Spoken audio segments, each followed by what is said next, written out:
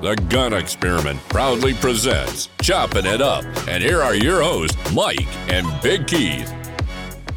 All right, Big Keith, what's going on? Well, you're going to have to come outside when we're done recording. New toy, huh? Yeah, I got a new car. I couldn't help it. Nice. Another Lincoln. giant Lincoln. Yeah. This one's an 07. Okay. Low mileage. Really, really low mileage. It is unbelievably low mileage. 18,000 miles? 18,000 miles. That's crazy for an 07. Yeah. So Jesus. I'm excited. You got to come check it out. I do more than that in 1 year. Yeah, I do too. But this one, I don't know. We're definitely having a problem in the driveway. That's for sure. Neighbors are going to start asking questions. Yeah, well, I'm just happy to be here. I didn't think I was going to make it. I was absolutely tossing my cookies all night. Yeah. I have to thank you for, don't do, no, because if everyone hates it, they're going to know. No, you stepped up. You produced this whole show. It's going to be good. I'm excited. Yeah. Hand picked by Keith. Yeah. If you and if you don't like them, you can blame me because Keith blames me for everything.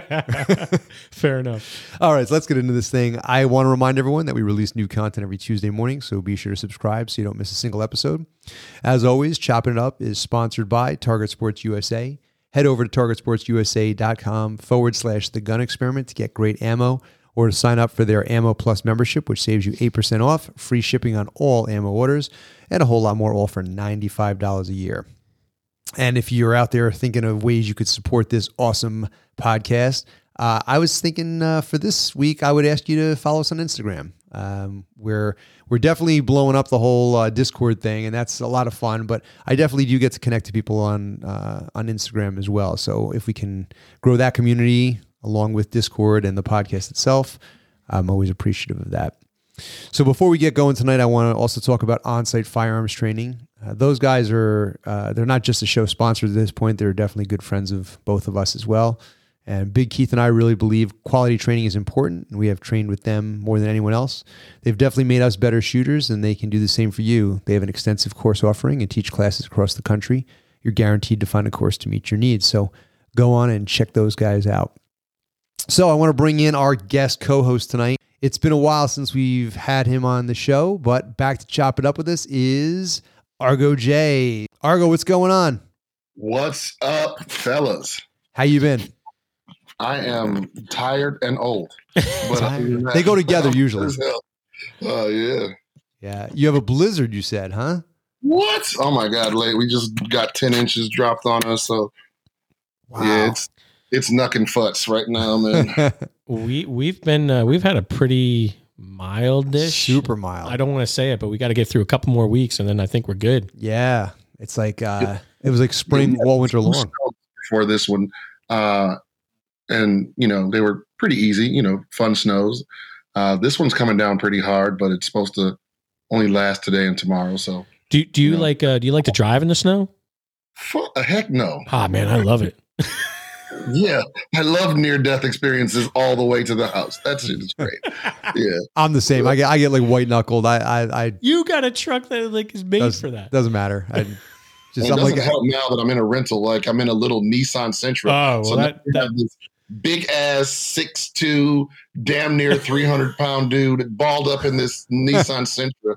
That anytime the wind blows or a trucker farts like the damn car wants to run off the road, I'm like, what the hell is this? Well, that's motivation to not get in an accident because the reporting officers would laugh their ass off when you climbed out of the car. Climb out. They'd have to peel me out. They'd have to peel the car back like a fucking banana. Like it'd be crazy. It'd be crazy.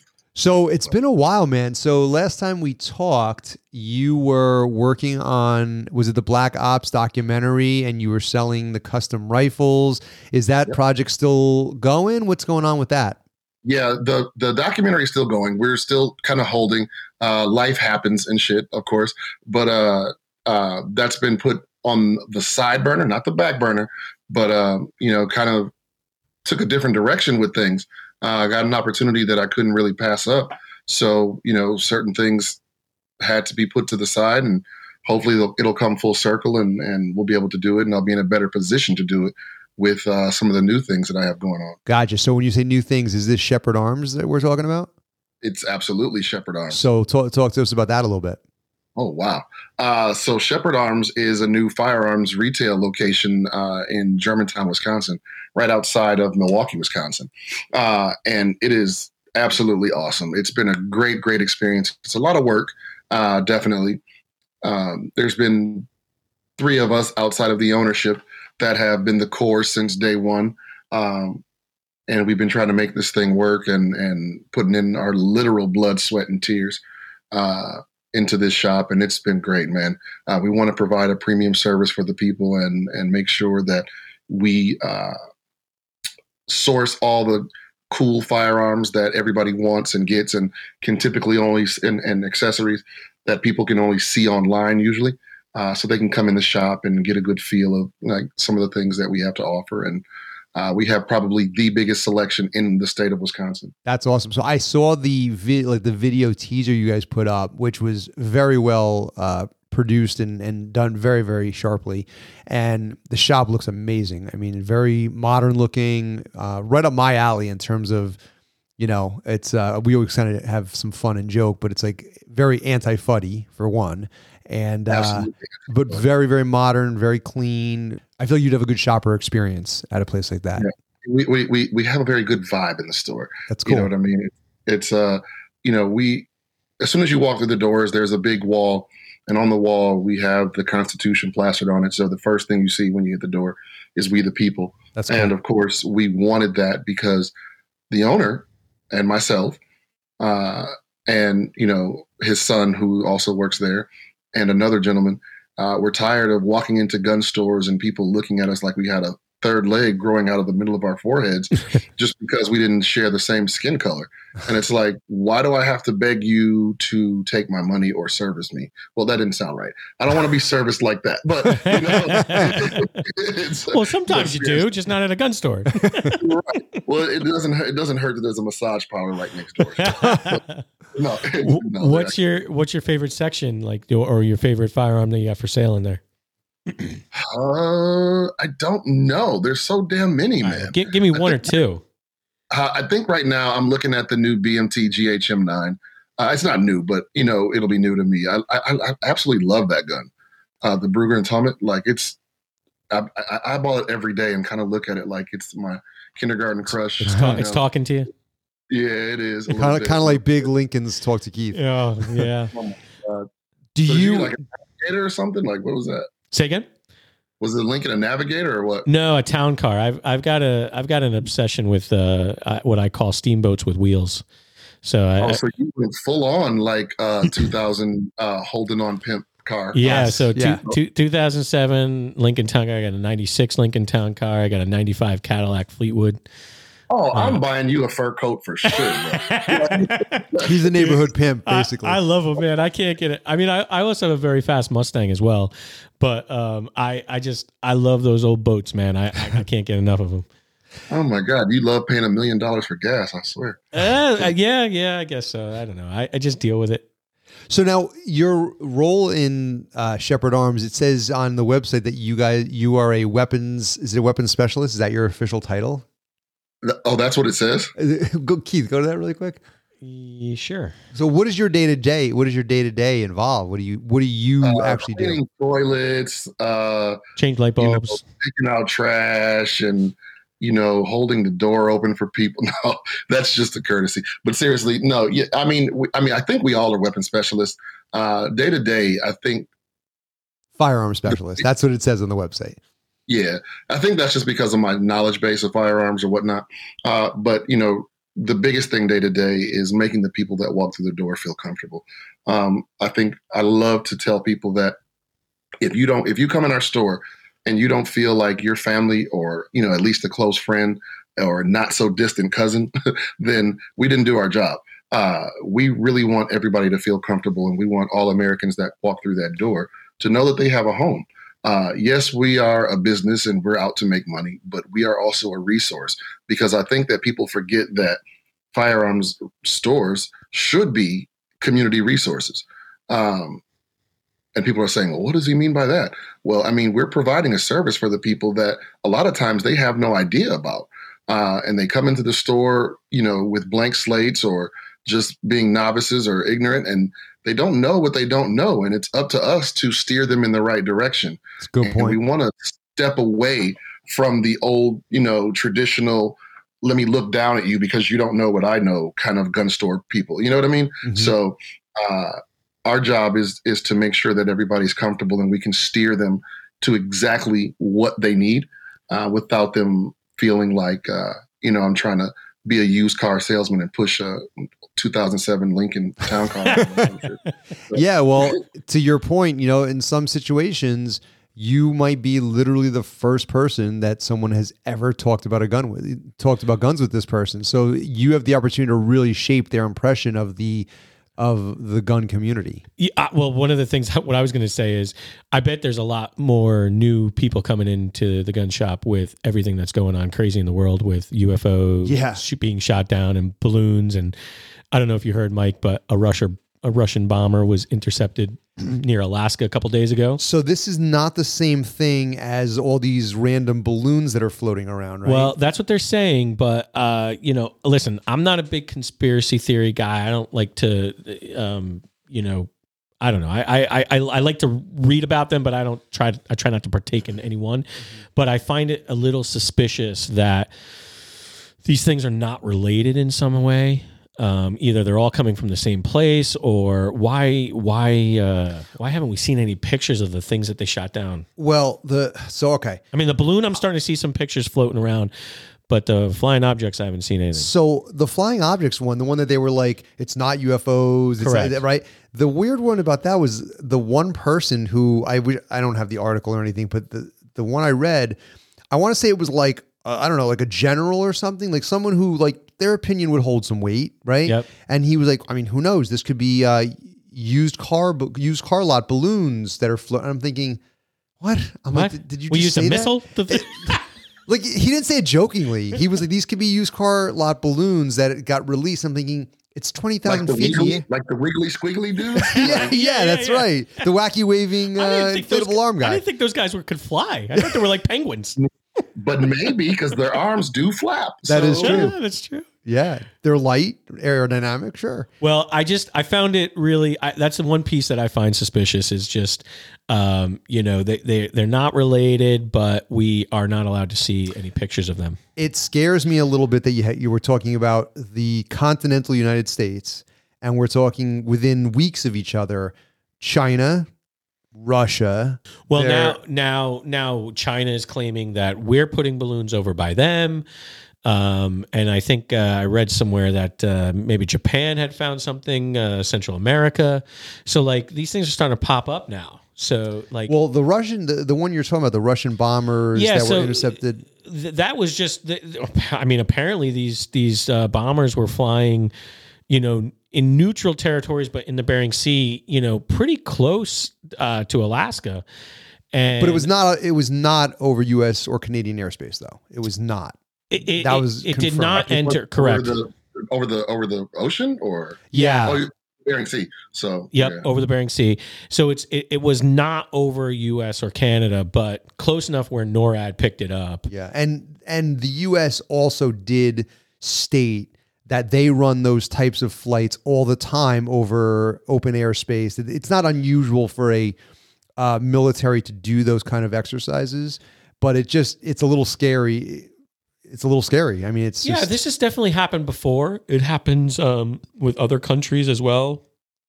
And, they like to test each other every once in a while. It probably had no harm, no foul. Flex muscles a little bit? Could it be that? Well, it could be. I mean, it also could be just, hey, you just had a balloon fly over, you shot down two things. Let's see how close I can get.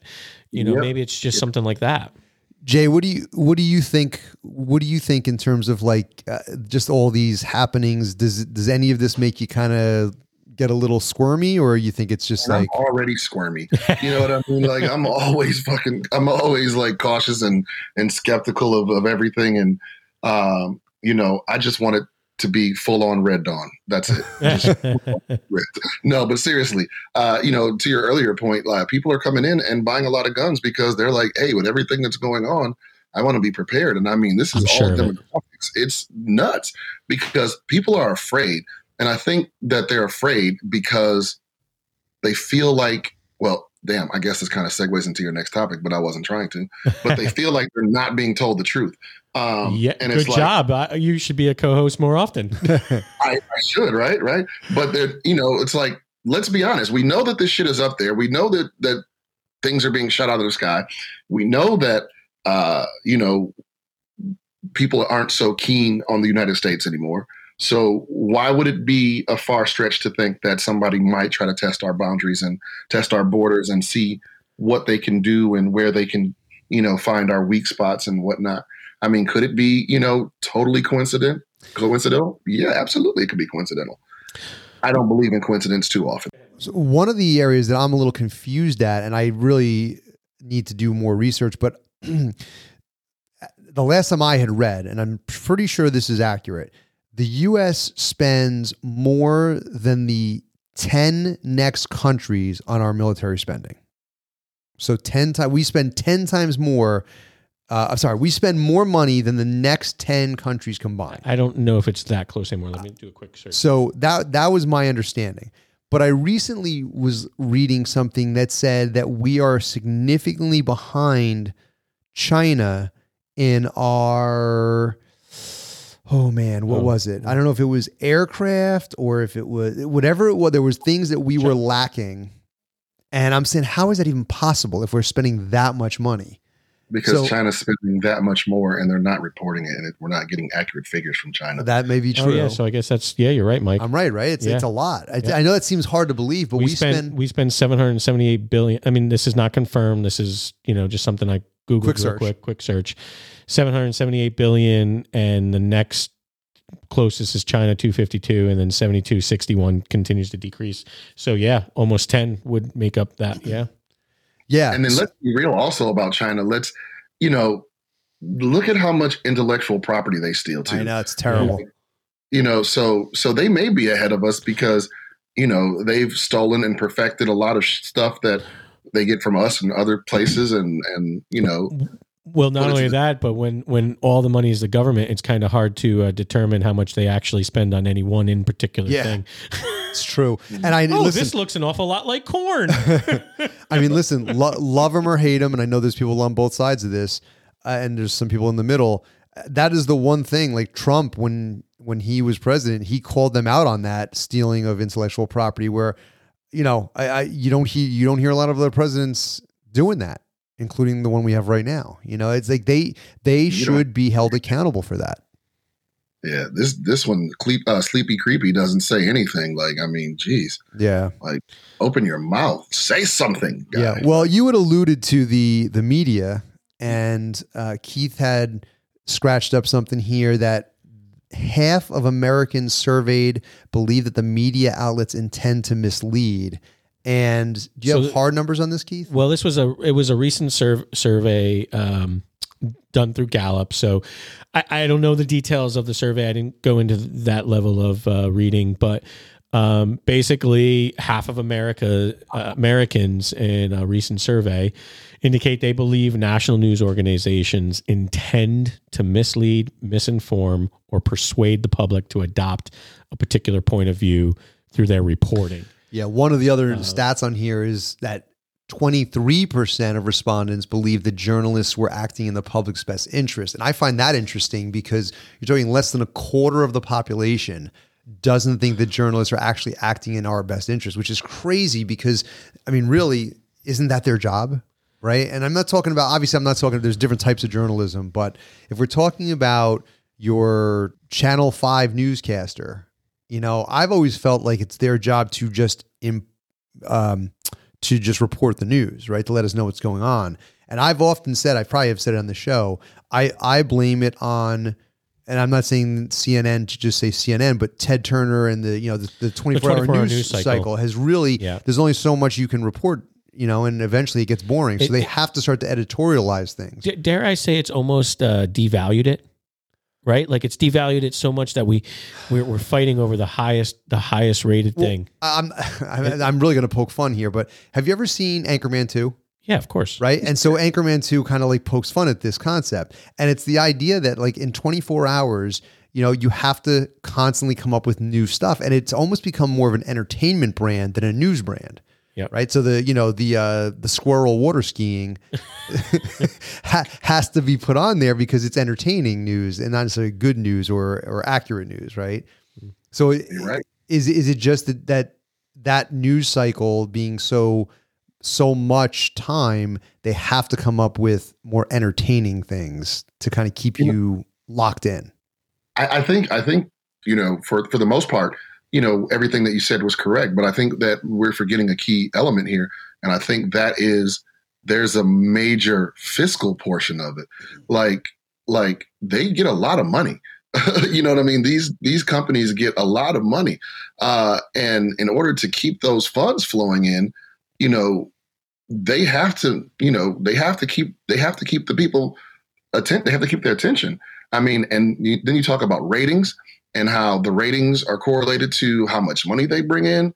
So like all of this shit, all those small numbers matter to them. So yeah, I believe that they're more inclined to spread those kind of mistruths or mislead the populace because, let's face it, it's not Walter Cronkite and Tom Brokaw anymore. Yeah. Like those dudes used to go at it no matter who you were. Like let's take the political arena for a minute. Like I remember watching what's the other guy's name from 60 Minutes, Bradley.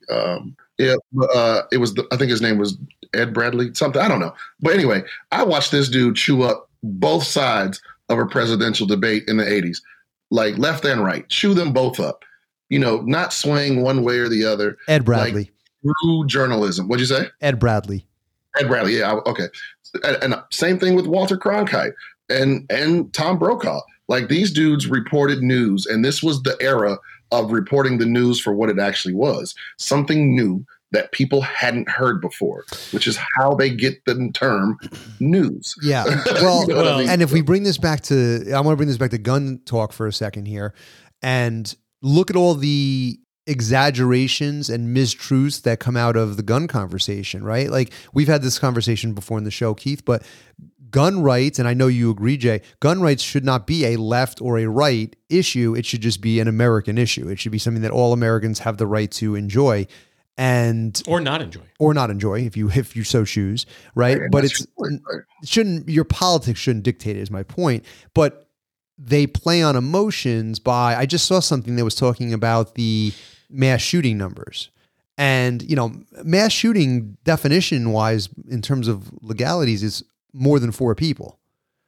And they were saying, like, if you take out the gang shooting numbers, right, that drops that down. If you take out mass suicides, that drops that number down. There's a lot of things that you could do to make it a more genuine conversation. I haven't read too many mass suicides that are more than 4 people. That's I don't know. I just was throwing out. Like, I didn't know that happened. I was throwing out like different things that could fall into that category. I mean, I know all about Jonestown. I mean, that is I was just gonna say the last one I thought about was Jonestown. Right? Well, you know what though? You're downplaying like, and I mean, this is terrible to even say, but you're downplaying like a guy who shoots his wife and family. kids and himself. Yeah, I've seen one of those recently. Yeah, true. You know, but I think it was 3, not 4. Yeah, I mean, I'm not saying that happens often. I'm just saying those are things that you could. But and here's why I don't like the terminology mass shooting. I don't like a lot of terminology that people use, but because I guess I'm more of a literal.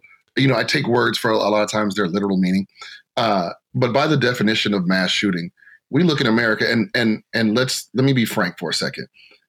A lot of times, any type of shooting that happens in Black communities gets labeled as gang shootings, whether it's gang related or not. And a lot of times it's just pure BS. Like it just is what it is. But it's easy to say that because the general consensus or the general conception or perception is that, these ignorant Black people are part of a gang because they have nothing else. That's bullshit. Like it's just fucking violence. And that's just what it is. And this shit happens all over the country, everywhere. And it's kind of, spilling into other demographics as well. Look at the Michigan State thing. Yeah. You know what I mean? That's actually where I was reading about this particular stuff it was because of that. I was reading on that shooting and the idea, the mass shootings, those stats started to pop up. That's where I actually was reading now that you say it. Keep going. Yeah. No, but I mean, I think just the point of all that was to say, I think the term mass shootings is just used to hypersensitize the people. 100%. Oh yeah, it's like it's a blanket statement, right? You throw that out there. To bring this back to this article, and then we can move on to something else. I was sort of thinking that maybe a lot of people don't have this doubt about the news because they have so much level of doubt about so many other things. And I went into looking at, is there a breakdown of age? And there might be in the actual the actual results from Gallup, but I found that it was 5,593 Americans, almost 5,600 Americans between 18 and older. They didn't give how old they went, conducted last May and July. But what stood out to me was one stat that was in the article was they had 18 to 25-year-olds get 88% said they got their news from online sources. And, there's so much other misinformation online outside of news outlets, right? Social media. You were talking about social media. You were talking about firearm misinformation. There's, medicine misinformation. There's so much misinformation out there that there's a higher level of doubt in a lot of areas. Here's the thing. If I Google right now mass shootings or mass shooting statistics, I will find an article that will support my claim, and I will find an equal number of articles that will refute my claim. And it almost, even as an educated person, I feel like I'm pretty capable of formulating my own opinions, but it is hard sometimes because I can find articles that are on both sides of every conversation. And just because, but I'm, you have to dig pretty deep down that rabbit hole to start to look into the credentials of that person. It's interesting you said that. And I noticed on my news feed recently that I have a different perspective section. Okay. That I can now, in some instances, not all, but in some instances, it's been clearly labeled Fox CNN, right? Different perspectives. Yep. And it's full of a few different articles. So dare I say things are trying? They're trying to fix the problem. Yeah. I don't know. Just something are they though? Like it's a good point, Jay. Let me ask this. So, because you guys have totally confused me for a second. Yeah, so that's what I like to do. You guys are telling me that the stuff that I see on TikTok is not valid? Well, some of it's it is valid. It's just, with your definition of valid. when it's a cute person dancing, like that could be valid. Right. But no, all joking aside, and let me get back to our original statement about the mass shooting type of thing. Here in Wisconsin, we had a gentleman who drove his vehicle through a parade. I don't know if it made national news. Hurt and killed a lot of people. Had a fight with his girlfriend or something, right? And was kind of jumped up and all kind of. He's just an idiot. But bottom line is, there was not somebody that came out afterward and said it was a mass driving. You know what I mean? Yeah. So there are things that happen all over the country where large numbers of people are hurt or wounded or killed, and they don't get that same attention. Yes, that was a horrific event, and I'm not trying to take away from anything that would shine light on those innocent lives that were lost. Not at all. My heart still bleeds for them. That's right here in my own home. So I feel it more than most do. However, I cannot ignore the fact that it seems to be very, very selective when those certain titles or nomenclature are used in order to evoke certain emotions. So I'm in complete agreement with you. I don't think there's any question that, whether it's social media news outlets or mainstream media outlets, they come up with these terms to strike, emotion among definitely among people. Definitely. And mass shootings is one of them for sure. Jay, do you think that a lot of this is a top-down thing? And what I mean by that is, and we've had kind of a rough run lately, do you think that it has to do with leadership? In other words, the president from the top down, it all starts from there? I don't. That's first of all, I think the president's top is down. So, I don't think he's fully capable. No, I don't mean our particular president, but what I mean is, So I know what you mean. as we Yeah. start to go down the road of elections, I don't like Keith. I don't agree. I think that if you had a president that tried to unite the country in all these different things instead of divide us, and we've had a lot of divisiveness. It's on both sides. The divisiveness is on both sides. So it's Both Yeah, but there was a presidencies, time, the I last mean- two presidencies were perfect examples of divisiveness. You know what I mean? Whether or not, and don't get me wrong, for the people who don't know me, I'm conservative as hell. But how was Reagan able to take practically the entire country? The map was red, right? Like it why happens occasionally, and in our recent history, it happens occasionally. But I think for the most part, there's the decisiveness is beyond who is the president. It's not just that. I just feel like the president sets a tone, though, of how. I do too. I think That the could be country true. follows the presidential lead. So Right. if the president doesn't say something or does say something, it will sway the majority of the I people agree. one way or the other. I agree 100%. Do you, with Jay? that. Do you have a candidate any candidates that are speaking up to possibly run? Anyone that you're potentially interested in? I mean, I'm curious to see how fake these people really are. You know what I mean? And that's truly what I look at. That's truly how I judge it, because it will come out sooner or later. And you'll start to see the kinks in their armor, and you'll start to see the facade that they put on from the truth. And I'm not talking about when people start slinging mud. I'm talking about real facts and real life and how these people interact in their personal and social lives and the things that they do. Like, so, I scrutinize everything. Yeah. Because if I'm going to make a decision on a person who's supposed to represent me, that person has to most represent me. You feel me? So it's like, I can't just say, oh, this person is running under this ticket and that's what I'm going for. No, I can't do that.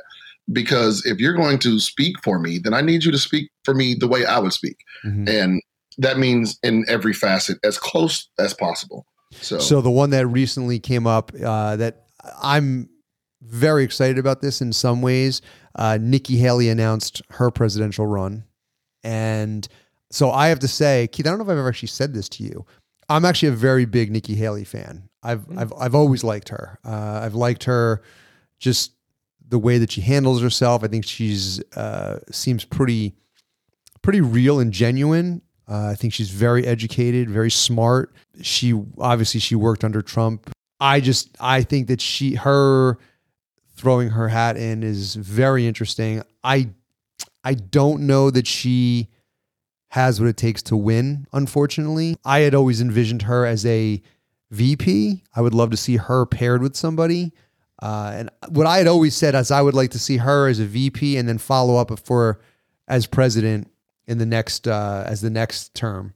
But I am a big fan of her, so I'm kind of excited to see that she's at least talking about it. Well, Trump is saying more the merrier. So I mean, you know what that means? He's not threatened by her yet. He's not threatened. He's not threatened. That's seriously. He only mudslings when he's threatened by somebody, which is why DeSantis is getting mud slung at him, because I think Trump realizes he could definitely get the ticket. I don't know. I'm asking myself if the mudslinging is going to work for him this time.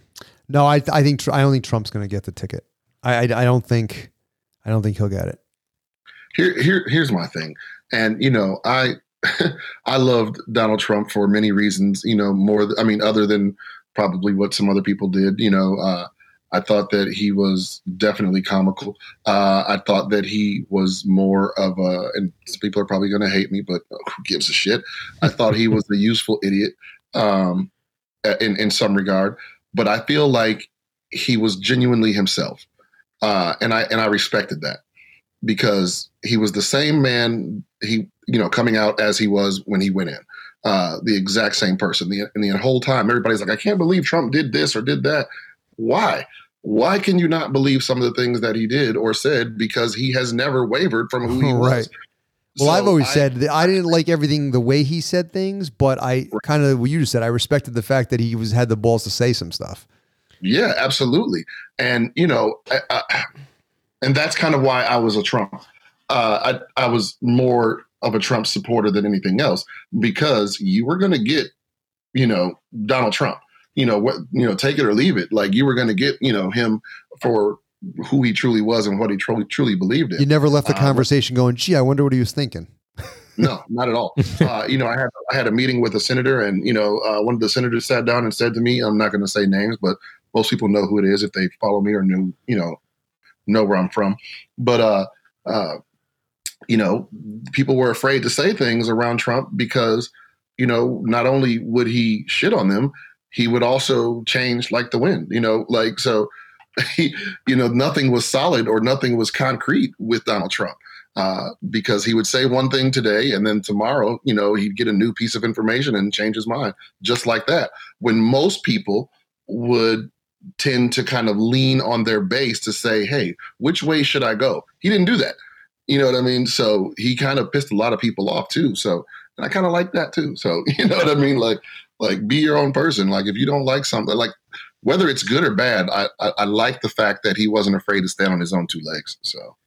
What are you thinking, Keith? What are your thoughts on all this? She said that if Trump officially decides to run, that she would not run and that she'll talk to him at that time. But, he's still threatening to run too. So, there's still a lot of time left, right? We're 2 years away. So It'll really start happening over the summer. 2 long years away. 2 long years away. Hopefully we make it there as a country. Well, a little bit of levity for the discussion tonight. I had come across this article that made me laugh a little bit. It was in Bowling Green. Those that don't know, that's where the Corvette is made. And also the Kentucky Derby is not too far from there. In Louisville anyway. Bowling Green man was charged with after a lighter was mistaken for a gun. When I read this title, I was like, "What the fuck?" I didn't get it either. Right? And then when you read it, it made a whole lot of sense. Yeah, so go ahead, give us a story. There's this gentleman walking around a store, and the caller calls the police and says that they have observed this guy holding a gold gun above his head on camera. And the officer arrived, and they're evacuating the building. And when the gentleman walks outside, they pull him aside and go to arrest him basically. And it turns out that he has a lighter in his possession that has a pistol grip handle, and it's consistent with the shape of a handgun. So basically, it was a lighter, but it was a handgun-shaped lighter for all intents and purposes. And he was like, "No, I'm just trying to show my wife. I just wanted to show her the lighter." And apparently, you can't do that.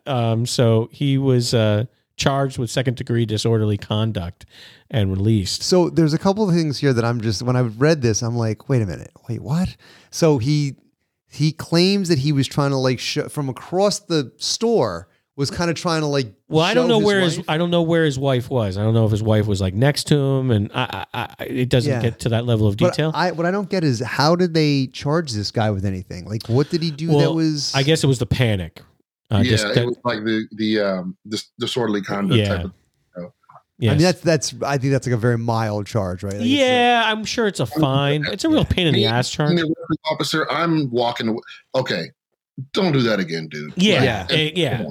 And when I was thinking, when I read it, I'm like, I was like, could I see myself getting myself into this pickle?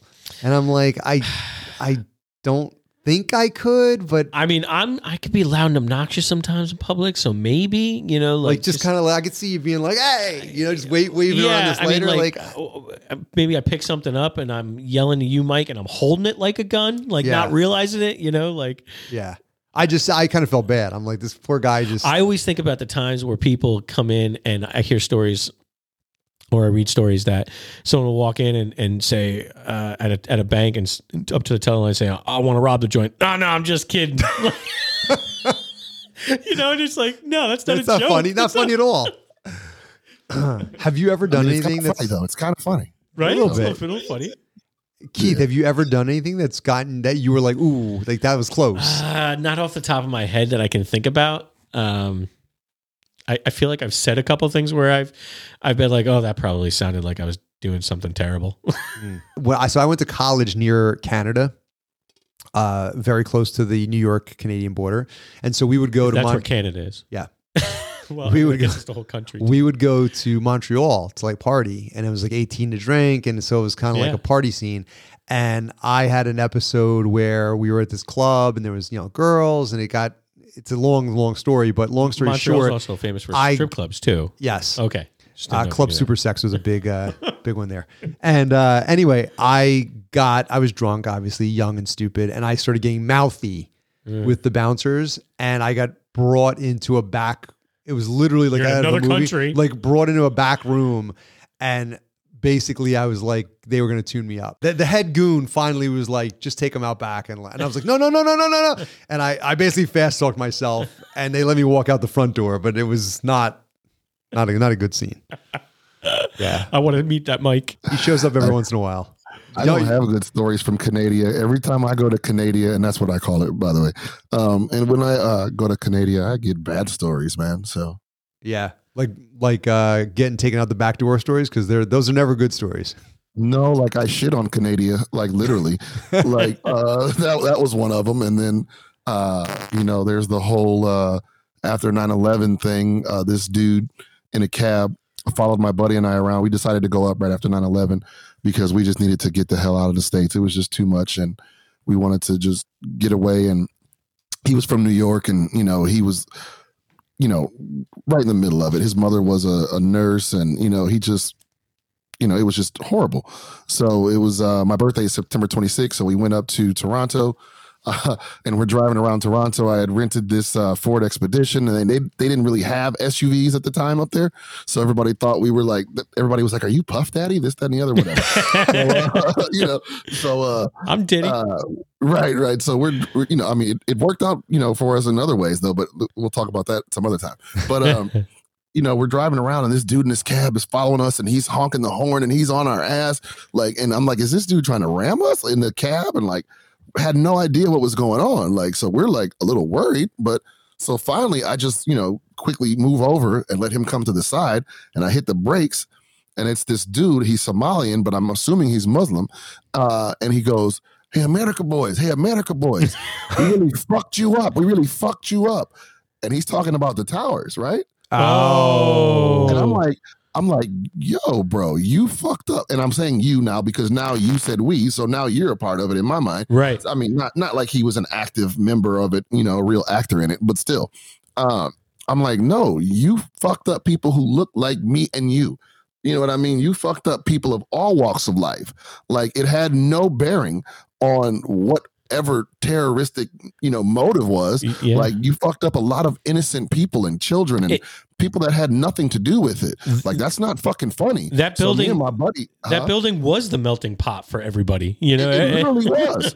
It literally was. So like I said, my boy Rob is from New York. He's from Queens. He's from Nassau County. Oh boy. So yeah. So and Rob is I'm 6'2", 6'3" at the time. And Rob is 6'6", and we're these big strapping black dudes. Rob jumps out of the car and like a missile runs right to the taxi. This dude's face changed so quick, and he hit the gas and peeled off down Queen Street. It was just nothing. Literally. So, a week later, we were still kind of moved by that, and both of us kind of went in the direction of service because we kind of wanted to do as much as we could if we could, Take me back to Russia, baby. Well, so I came across this article that Russia's deployed 97% of their army. It was in the Wall Street Journal, so maybe a little truth behind this. This was crazy. I mean, 97% of their military. So I was actually thinking about this. I'm like, are they starting to wage a war that they can't maintain? Well, it's very. They've already done it. Yeah, that's true. Yeah, they've already done it. I mean, a lot of this has to be Putin's ego, because to pull out and withdraw at this point is major egg on his face. And but he's already got egg on his face, and the 3% that's not deployed are the head shed. They're sitting up there, you know what I mean? Yeah. Calling the shots while everybody else is, ducking and dodging bullets and shit. So it's it makes sense. I read an interesting article today that is sort of related to this, and it was saying that War Machine, this is the words they use, the War Machine is having trouble keeping up with the actual production of ammunition because of this. And there was an article, it was someone from Great Britain was speaking on the issue, and they were saying how the U.S., Great Britain, Canada, because Ukraine has that support, they're in better shape, actually. And Ukraine actually shoots less ammo than the Russian soldiers do. And the Russians are having a lot more soldiers just cutting and running. They're like, this isn't my country. Like, I don't want any part of this. So they're actually saying that this is a benefit to Ukraine, because the lack of ammunition hurts Russia more. So the fact that there's 97% of them deployed in Ukraine, I mean, they're really starting to cut them, like, run thin. I mean, you're talking about your entire military operation. They want it. They want it back. Obviously. I think everything you're saying about why it's taken them 97% of their army to get this far. I mean, it didn't start at 97%. Right. But they're all in at this point.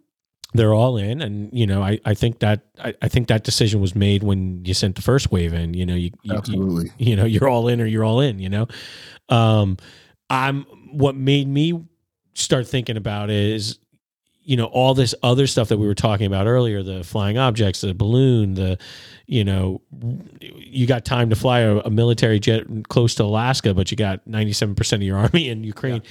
Like, all of this stuff, is it all distracting? And is what is really going on? What is true? What is not true? Well, if they're 97% deployed in Ukraine, I doubt that they want to wage a war against the U.S. That would be very foolhardy. Yeah, well, I don't think they are really saying they want to do that, but the things that other countries do are threatening, right? So the U.S. is, I just mentioned, the U.S., Canada, and Great Britain are sort of bolstering up. Yeah, I mean, Ukraine. Can you guess who's bolstering up Russia? Oh, I would assume China is helping them with that. China wasn't listed. South Korea and South Korea or North Korea? I was going to say North Korea. Excuse me. North Korea and who was the other one? Iran, maybe. Possibly. It was Iran. Yeah, and I think Canada. Yeah. No, I'm joking. There are no guns in Canada. I was going to say they don't have anything to send. No, definitely not. So when the whole balloon thing happened, where we shot down the balloon, we had to shoot it down. They don't have guns. Well, that's exactly what I'm going with. One of my buddies was like, "Why do we have to do that for them? Don't they have can't they do it?" And I was like, "No, they absolutely cannot." And he was like, "What do you mean they can't?" I'm like, "Their army is our army is their army. They know that they're safe because of proximity to us." And I said, when I read the article about shooting down the balloon, you might know more about this than I do, Keith. You're into aeronautics. The craft it took to go that high to do it, they were saying, we don't even have that many of those. It's not like it's just like a regular old plane. They were talking very high end technology. Oh yeah, we talked about it briefly. The balloon that they had shot down was 65,000 feet. Right. The only fighter jet that we have that does that is the F-22. Right. And so that's not something every military just has lying around. No. So Canada needed us. It was not a matter of them not wanting to do it. They didn't have a choice in the matter. So you want to stay on this whole flight thing, Keith? Sure. We can. So this is the United Airlines flight. What happened? They had a problem with their descent. Is that what it was? Yeah. So, first, this happened back in December, so the end of last year. It's started to finally get a little bit of media. An American Airlines flight took off. I want to say it was Hawaii or going to Hawaii. I can't remember. They were in the Pacific Ocean. And shortly after takeoff, the plane had a rapid descent to only about a little below 800 feet to the ocean. Yeah, I read that. It was really close. And to put in perspective, because I was like, wow, that's really close. Very close. They said it was a matter of seconds that it would have actually impacted. Yes. So they were saved by seconds. By seconds. Wow. And I have, as most people who listen to the show know, I do like aviation. And I have a YouTube guy called Blanco Lirio that I watch. It's a long story behind the name, another show. He he was a commercial air pilot, and he has a love for aviation, and he does air shows. And anytime there's any type of disaster or something like this, he does a full breakdown of what's out there and what the FAA is looking at and what they will be looking at. There's a lot of public knowledge on commercial, or a lot of public data on commercial flights, by the way. He's able to show like the actual altitude that they were flying at and how fast the descent is, and you can see it all in the graph. And one of the things that he talked about that I found really interesting was that because of this incident, this plane experienced, this is crazy if you understand G-forces, the passengers on this plane experienced G-forces beyond 2.5 Gs. So that's 2.5 times what you weigh, right? Okay. So Yeah, that's like going into space type G-force. I mean, they go up to like I think like 8, 9 in some cases. Like fighter jets are doing Gs like that, but that's, you know, for guys like us, 2.5 Gs, Aaargo, that's like 1,000 pounds on us. You know what I mean? That's knockout. That's go night night. So for inexperienced people, for sure. And anyway, commercial planes are only rated for that 2.5 Gs. And because this airplane experienced more than 2.5 Gs, this plane has to go through an extensive G inspection now. So like they have to pull this plane apart to see if there's any cracks, any stress cracks or things like that. Well, what was weird when I read the article was, so the pilot, I'm assuming pilot, co-pilot, whatever, they had somewhere between 22 to 24,000 hours of combined experienced pilots. flight time. So they were experienced, right? This is an older plane. It's a 777, Boeing's 777. So it's not the newest planes out there. There have been a couple other instances within the last couple of years of similar situations. This gentleman that I was talking about on YouTube, Blanco Lira, he explains it that there are possible some connection to missetting the base altitude for the autopilot. So the way he described it is it's like setting the autopilot to 0 feet off the ground. Mm-hmm. So you hand plane on takeoff, and then a few thousand feet in the air, you go to switch on the autopilot, and you've preset it to a 0 feet. Okay. So the plane goes down instantly. But he said the descent is not normally that rapid when something like that happens. The reason I brought up the amount of hours of flight is that they were experienced, but it said towards the end of the article, if you want to scroll down here, Keith, it said something about the fact that, like, I think you had mentioned they're going to inspect the plane, but that they're going to send the pilots for like additional training. And that's the part that kind of, I'm like, is that just like typical protocol, or were they implying that these pilots didn't know what they were doing? There was aside from the example that I gave you with the autopilot, there was another incident, another nanny, I'll call it, right? Because these planes are very, I think people joke all the time that, you know, pilots, you know, don't do much anymore, right? Right, because the machine does it all, right? Yeah.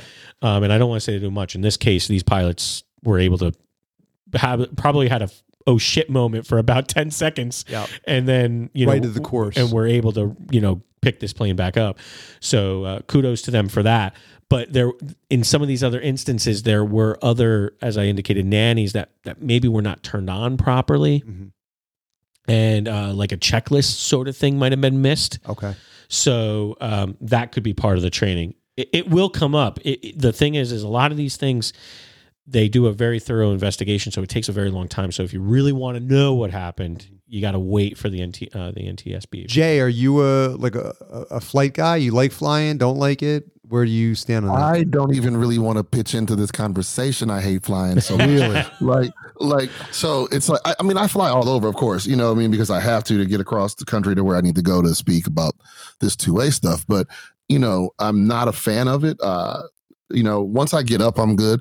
It's the takeoff that makes me a little leery.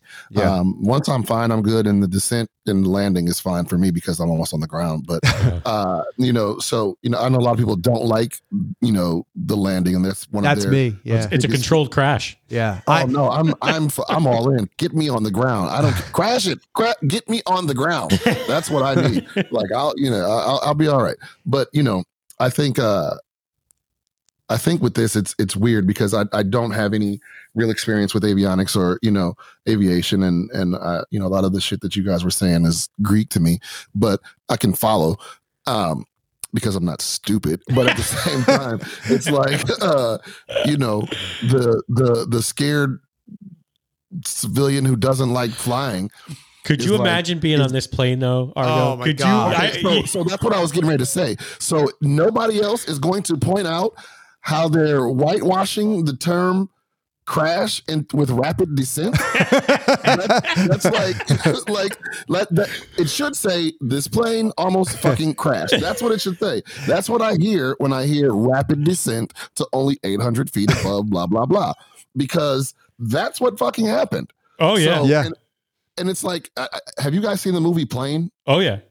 Yeah. So that's what I was thinking of when I was looking at The movie Plane article. Yes. And I don't like even watching like all the YouTube videos of the planes going up and then coming straight down. So it's a fear of mine. So when I was in college, I got on a plane, bringing my girlfriend to meet my parents from Atlanta to Wisconsin. And we take off on this Delta flight. And the moment we take off, the plane just damn near flips sideways. It moves violently right, flips everybody around. We're like, what this is literally right upon takeoff. Screwed me up, but they corrected and got the plane up. 30 minutes later into the flight, we're cruising. Everybody's walking around and some people are still shaking, of course. This old lady is coming out of the bathroom and we're sitting in the rear of the plane. Oh God, no. Which is the worst. You know what I mean? This lady's coming out of the bathroom. All of a sudden, the plane, I don't know what makes planes drop. This plane dropped 50 to 70 feet. Quick. Whew. The lady flew up, hit the ceiling, bounced into my lap. I'm like, what the hell is going on? I might have dropped 1 or 2 drops of pee out. Yeah. So from that day on, I was like, oh wow, fuck flying, because I like living. So I didn't really, I flew, as a kid, I flew a couple times, and then, maybe a couple in my early teens. And then I didn't fly for years, just no out of state vacations or anything. I didn't go for years, and then started flying again, like when I had a family. And when I first started flying, I would say to my wife, I don't like this. And for the record, I love the part that most people probably hate. I love the whole process. I love checking in, my little suitcase. I'm like, oh, you're going on vacation. You like to go away. I'm a world traveler. I love it. I'm going somewhere. Yeah. I'm like a little kid when it comes to the whole process of it. But man, and taking off, I don't hate the taking off so much. My ears I get real bad, the pressure, bad. Chew gum. I do. I buy a whole thing of Mentos. I chew just popping Mentos like crazy. But I'm the opposite of you. I do not like the landing. That I'm there's just these 2 little wheels that are stopping this big old thing from just crashing. They to the ground. Little. I know they're not. I know in reality they're not. But in my mind, it's just 2 little wheels. They're good. They're little on the types of planes that I fly. I mean, but proportionally speaking, they're a lot smaller than that whole plane. Yeah, but they are very heavy duty. You got to see those things, and they are made of big hunks of metal with hubs, and the brakes are huge. Yeah. I've gotten better at this, by the way. Yeah, I've gotten better at it. And what it is for me is when I say a landing is a controlled crash, that is what it is. Yeah, you are crashing that airplane into the ground. You're making it descend.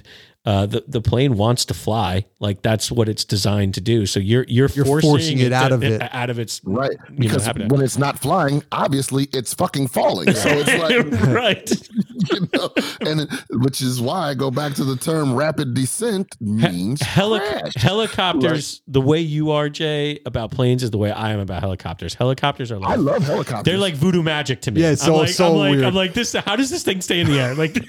Just a little propeller. And I do understand that the propeller, that the propellers are, create lift. I understand that part of it, the concept of it. But the whole idea, seeing those things fly, it's against the law. Well, they can go up, down, stay in one position. It's really magical, right? And they really fall out of the sky. You Yeah. know, like in some planes you could glide a little bit. When I don't know if this is true of all, but I'm pretty sure helicopter pilots have to do a full-on stall when they get there. They have to full-on stall and it just drops. I mean, how scary is that? I mean, ruining helicopters for me, guys. I appreciate it. Well, no, listen, that should make you feel better. The fact that those guys could actually quicker. Yeah, they could. Yeah. Gosh, like Now I'll tell you what ruined helicopters for me, Kobe Bryant. That's sad. Well, he was you know? flying. He was like a Kennedy Jr. No, he there. wasn't flying the plane. Yes, he was. he was a passenger. He was a passenger. I'm pretty sure I read somewhere that he might have been because he was. This is how I know he was a passenger because they found him and his daughter embracing together. Yeah, you know, I don't think he was. Okay. All right, you could look that up. But I know he was. I know he was practicing to be a helicopter pilot. I know he was doing that with this guy that was the pilot. Oh, I don't know. Yeah, I hadn't heard that at all. I don't know if he. Like I said, I don't know. A lot of it's speculation, but that was very sad for me. Like you know, that kind of hit me different. But anyway, it was that was when I was actually on a plane flying when we heard that news. How weird is that? That was like, oof, man, it was eerie. Keep looking it up. Here's what's crazy. When I was a kid, I was fascinated by planes. Like I would look up fighter planes and all the encyclopedias. For those of you that don't know what encyclopedias are, the internet that have binding and covers. They're like books. And they got pages. So, right. So I would look up fighter planes and I would do these science fair projects with lift and drag and all this and, trying to explain to people what taxiing was and all kind of crazy shit. And I was all in. Like I loved flying and I wasn't afraid or anything until that craziness happened. And then it became more of a reality to me that, there's no control. And I quickly learned that I don't like things that I have zero control with. So it's like if I was flying the plane, I wouldn't be afraid at all. Well, that's key. Yeah, that's me. All right. Well, I think that'll do it for this episode. I want to thank all of our listeners for tuning in, and a very special thanks to Jay for hanging out with us and chopping it up. If anyone out there has any opinions or thoughts on tonight's conversation, feel free to reach out to us on Instagram or Discord and let your voice be heard.